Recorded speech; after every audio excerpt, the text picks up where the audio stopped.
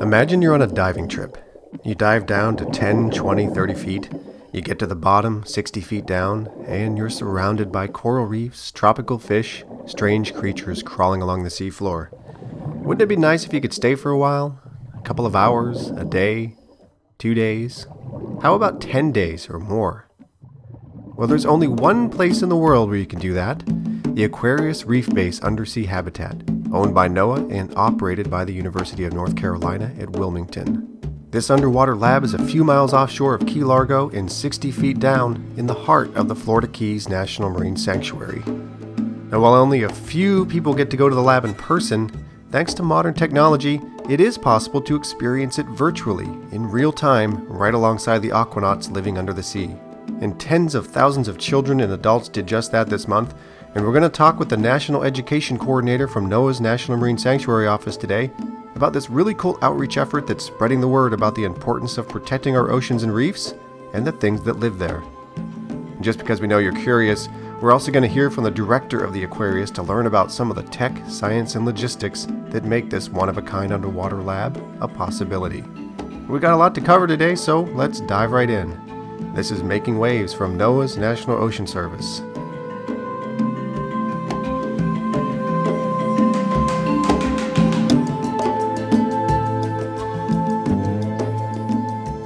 So today we're going to highlight a 10-day research mission on Aquarius Reef Base that just wrapped up, that also doubled as a powerful outreach event to help spread the word about ocean conservation and to increase ocean literacy. It's called Aquarius 2010, If Reefs Could Talk, and in a few minutes we're going to hear all about it. But since this mission took place in such an unusual environment, let's kick things off by getting a better sense of this special place. To help us do that, we spoke with Saul Rosser, the director of Aquarius Reef Base. We reached Saul by phone in Key Largo, the home base for the onshore facilities that support the underwater habitat. The Aquarius habitat is about a 43-foot-long cylinder in which people can live underwater. On the end of the cylinder, there's kind of a square box, which we call our wet porch, and that wet porch has a hole in the bottom, and that hole, kind of a rectangular opening, is where people enter and exit from the water. Air pressure inside the habitat keeps water from entering into the habitat, and in that way, people can live at a depth of 47 feet seawater above a ocean floor at 60 feet, and they can enter and exit through this wet porch and go out and work in the water for up to 9 hours every day. And when they come back from these long days of underwater research, they can sleep, eat, analyze their data, and communicate with the outside world about what they're doing down there and why it's important. But how is it that they can stay underwater for so long? If you've ever been diving, you know that you only have a short time before nitrogen levels in your bloodstream get too high. The longer you stay under, the longer you have to decompress to safely get back to the surface. Now, if you don't do this properly, you can get decompression sickness. That's an excruciating and potentially deadly complication. The researchers in Aquarius, though, are staying for days and days on end. So how do they do it? Once you've stayed at a depth for something like 18 to 24 hours, your body tissues become what's called saturated, which means that they've taken on as much nitrogen as they possibly can. And so staying any longer won't add any more nitrogen, and therefore the amount of decompression you have to undergo is fixed. So what that means is 1 day takes 17 hours, 2 days take 17 hours, and 10 days take 17 hours to decompress. So you might as well stay for 10 days. And so we generally run our missions for 10 days. We run longer ones because, again, you can stay, and there's no more decompression obligation. Okay, that makes sense. But recreational divers usually decompress by hanging out underwater at a shallow depth for a period of time to allow the nitrogen to escape their bloodstream. So how do the aquanauts on the Aquarius decompress for 17 hours? When it comes time for decompression, what we do is the cylinder that is Aquarius, the tube, is a pressure vessel, and we run a hose from this pressure vessel up to the surface, and then we open a valve connected to that hose, and we let the air inside the habitat go out of this hose and slowly reduce the pressure to 1 atmosphere. Of course, before we do that, we close the door leading to the wet porch to make sure the water doesn't rush in. But in this way, we can slowly bleed off the pressure over a 17-hour period. And by the end of that, you're back at surface pressure. And once you're at surface pressure, we can just quickly repressurize the habitat and exit to the wet porch and swim to the surface, and we're done.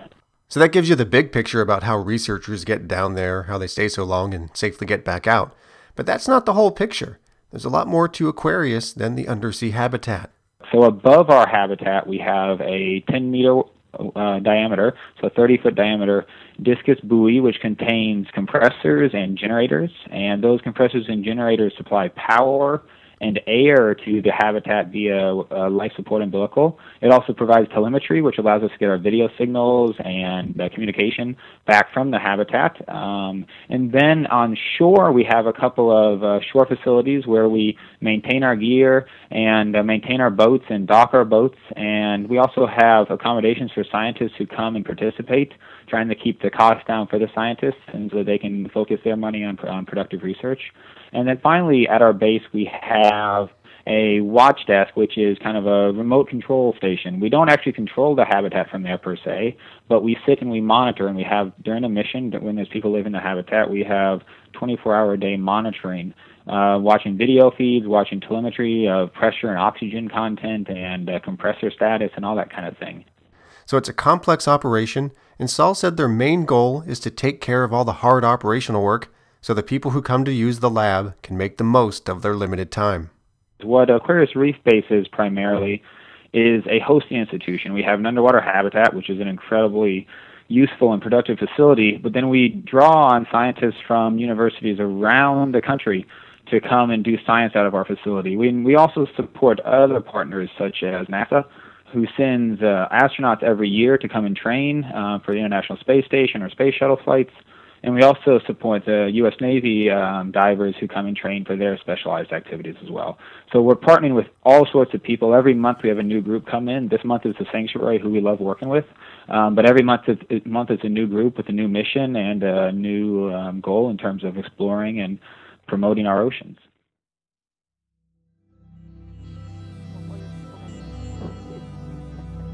Muchas gracias, Julie.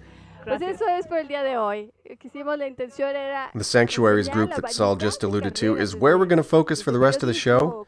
And to lead us in, what you're hearing in the background is a snippet of sound from one of 34 shows. One was broadcast in Spanish and one in English each day. It was streamed live over the internet during a 10-day mission at Aquarius Reef Base this month. And if you've been paying attention, you know that we're talking about Aquarius 2010, If Reefs Could Talk. It was an ambitious program aimed at increasing ocean literacy in English and Spanish-speaking communities around the nation by bringing live ocean research to the web and to classrooms from coast to coast. So to tell us more about it, we're now joined by Kate Thompson, National Education Coordinator for the Office of National Marine Sanctuaries. And just so you know, Kate and Saul were actually in the same room in Key Largo during our phone interview. We talked to both of them on the 9th day of this 10-day outreach and education mission. Here's Kate. Aquarius is a great way to be able to bring the ocean to communities nationwide because it's the only undersea laboratory in the world, and it's very unique in that we can talk about science and technology and all the cool things that happen beneath the waves through an educational and outreach experience. It's also a great location to reach out to kids around the nation for another reason. Aquarius Reef Base is really wired, and we have video conferencing units that actually we are allowed to do point-to-point conversations with the students, so we can see them and they can see us and they can see the habitat and the divers out on the helmet. But we wanted to take advantage of those point-to-point conversations happening, and so we've been broadcasting it live over the internet. But we're also going through oceanslive.org. That's our website where we have all of the information supporting the mission and the live feed, and also the archive shows. All of the shows that we have done in the past days have also been archived up on oceanslive.org. So that's how people can watch. But the students can interact live. They can ask questions to the divers, to the aquanauts in the habitat, and to us topside hosting the shows. And it's really exciting because they feel like they're part of a produced show that's going out live over the internet for everyone to see. This is the second time that the Sanctuaries Office has hosted an outreach mission from Aquarius Reef Base. You could say that the first event back in 2007 was a pilot test for the much larger, much more ambitious program delivered this year. During the first run a few years ago, they sent out a broadcast over the web. They produced one live show each day in English only, and they held a live point-to-point session with one school.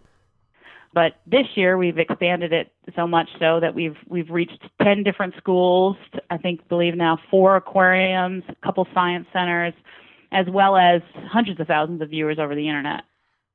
Aquarius 2010 connects communities around the nation with real ocean research and real ocean researchers through live internet broadcasts, live video conferences, at special events, and through social media. As Kate said, this year they reached close to 1,000 students at 10 schools with live video teleconferences, but they also reached many more kids at select schools with the help of a partner. We also have what we call hosted sites, where our partners with the National Association of Black Scuba Divers and other groups, they actually go and host shows specifically at schools. So I think it's probably pretty much doubled our reach through the hosted show through our partnership with NABS. And I can honestly say we probably reached close to 2,000 to 3,000 students just through point-to-points and hosted shows. And as we heard earlier, this year's mission also heralded in a new Spanish language component. In addition to the live daily broadcast in Spanish, the Sanctuaries team also linked up with a few schools that participate in a program from the Channel Islands and Monterey Bay National Marine Sanctuaries called MARITO, and that stands for Multicultural Education for Resource Issues Threatening Oceans. What's really cool about this year's mission is the programming in Spanish. We've been doing both English and Spanish programming every day, and we've actually reached a couple of specific Marito schools that speak Spanish. And also we went down to Baja, Mexico, to a university down there, and they brought in a bunch of students to the university to also have a really cool discussion back and forth with the aquanauts. And we actually have a habitat technician and supervisor here who also speaks Spanish, so it was great to be able to do all of the Spanish programming. Now, the Spanish language segments, along with outreach efforts facilitated by the National Association of Black Scuba Divers, was all about bringing the ocean message to underrepresented communities in areas like Miami, Washington, D.C., Chicago, and Tennessee, so that more students have the chance to explore the wonders of ocean science, technology, and engineering. At the time of our talk, Kate said that over 150,000 people had been reached so far just through the oceanslive.org online site. And that's not counting the thousands of kids reached directly in the classroom around the country. The goal? Kate said the mission was all about building a better understanding of how each of us impact the ocean and how the ocean impacts us. Our biggest thing with education and sanctuaries is we're trying to push out these ocean literacy principles. And the two that we've been really pushing are that the ocean is vastly unexplored and we have so much more to learn from it. And the Aquarius habitat really helps us to be able to study for long periods of time the ocean and what we need to learn more about, and then also that humans and the ocean are inextricably interconnected. And it's really important for students to understand that what they do, what their parents do, their friends do, impact the ocean every day. And in their backyard is a watershed, and that watershed leads to the ocean. Whether they're here in Florida or in California or North Dakota, they need to know that they impact it and what they can do to make change for the ocean. And what they can do to make change for coral reefs in the ocean. Kate said that the research conducted during the 10-day science mission was focused on listening to what the reefs had to say. We're trying to understand how the different parts of the reef connect and how we connect to them. That's been the big overarching science message for this mission. And it's important to emphasize this point. Aquarius 2010 was a major education and outreach effort, but it was also a real scientific mission. Kate said that key parts of the reefs, like corals and brittle stars in the area around the Aquarius, have been closely monitored since the early 90s to better understand the changes in this fragile habitat. What they're noticing this year is, gosh, there's just not that much going on out there anymore. There's so much missing. They're doing diadema counts or sea urchin counts, and they've found maybe one or two the entire time they've been out here, which is really scary and sad. And the reefs themselves are degrading. They have photographs of the same places for the past 15, 20 years, and it's just showing that the coral itself is degrading and is becoming covered in algae. And these are some major issues that they need to address. Now, added to this long-term reef habitat research, there were many other science inquiries going on during Aquarius 2010. For example, researchers from the University of Connecticut and California State University at Monterey Bay were looking at group foraging in fish to better understand how they cooperate. And NOAA's National Centers for Coastal Ocean Science also had researchers on site. They were tracking fish at night using sensitive sonar systems because we really don't understand much about where and why fish shuttle back and forth each day from sheltering areas to feeding grounds. and how this behavior might be impacted by degraded reefs in the area. We asked Kate what she hopes the students take away from all of these science activities. People really need to learn about the problems facing our oceans, and they really need to become part of the solutions. And we're seeing so much through our scientists and people studying the reefs. The changes over time on these reefs are really amazing. I first came diving down here, I think, probably 10, 12 years ago, and just that span of time since I first dove here is amazing, and what's happening to these reefs. Picking up a clump of algae and pulling it away and seeing the reef suffocate with this algae is saying, okay, what the heck do I need to do in my backyard to make a difference here? If this has piqued your curiosity and you missed the live broadcast, you're in luck. You can watch all the archive shows from the mission at oceanslive.org. And also be sure to check out sanctuaries.noaa.gov for more info about this mission and all the cool things that NOAA's Office of Marine Sanctuaries does. And last but not least, we have a short video for you on the Ocean Service YouTube channel. That's at youtube.com/usoceangov, all one word, so you can get a visual of what Aquarius Reef Base is all about.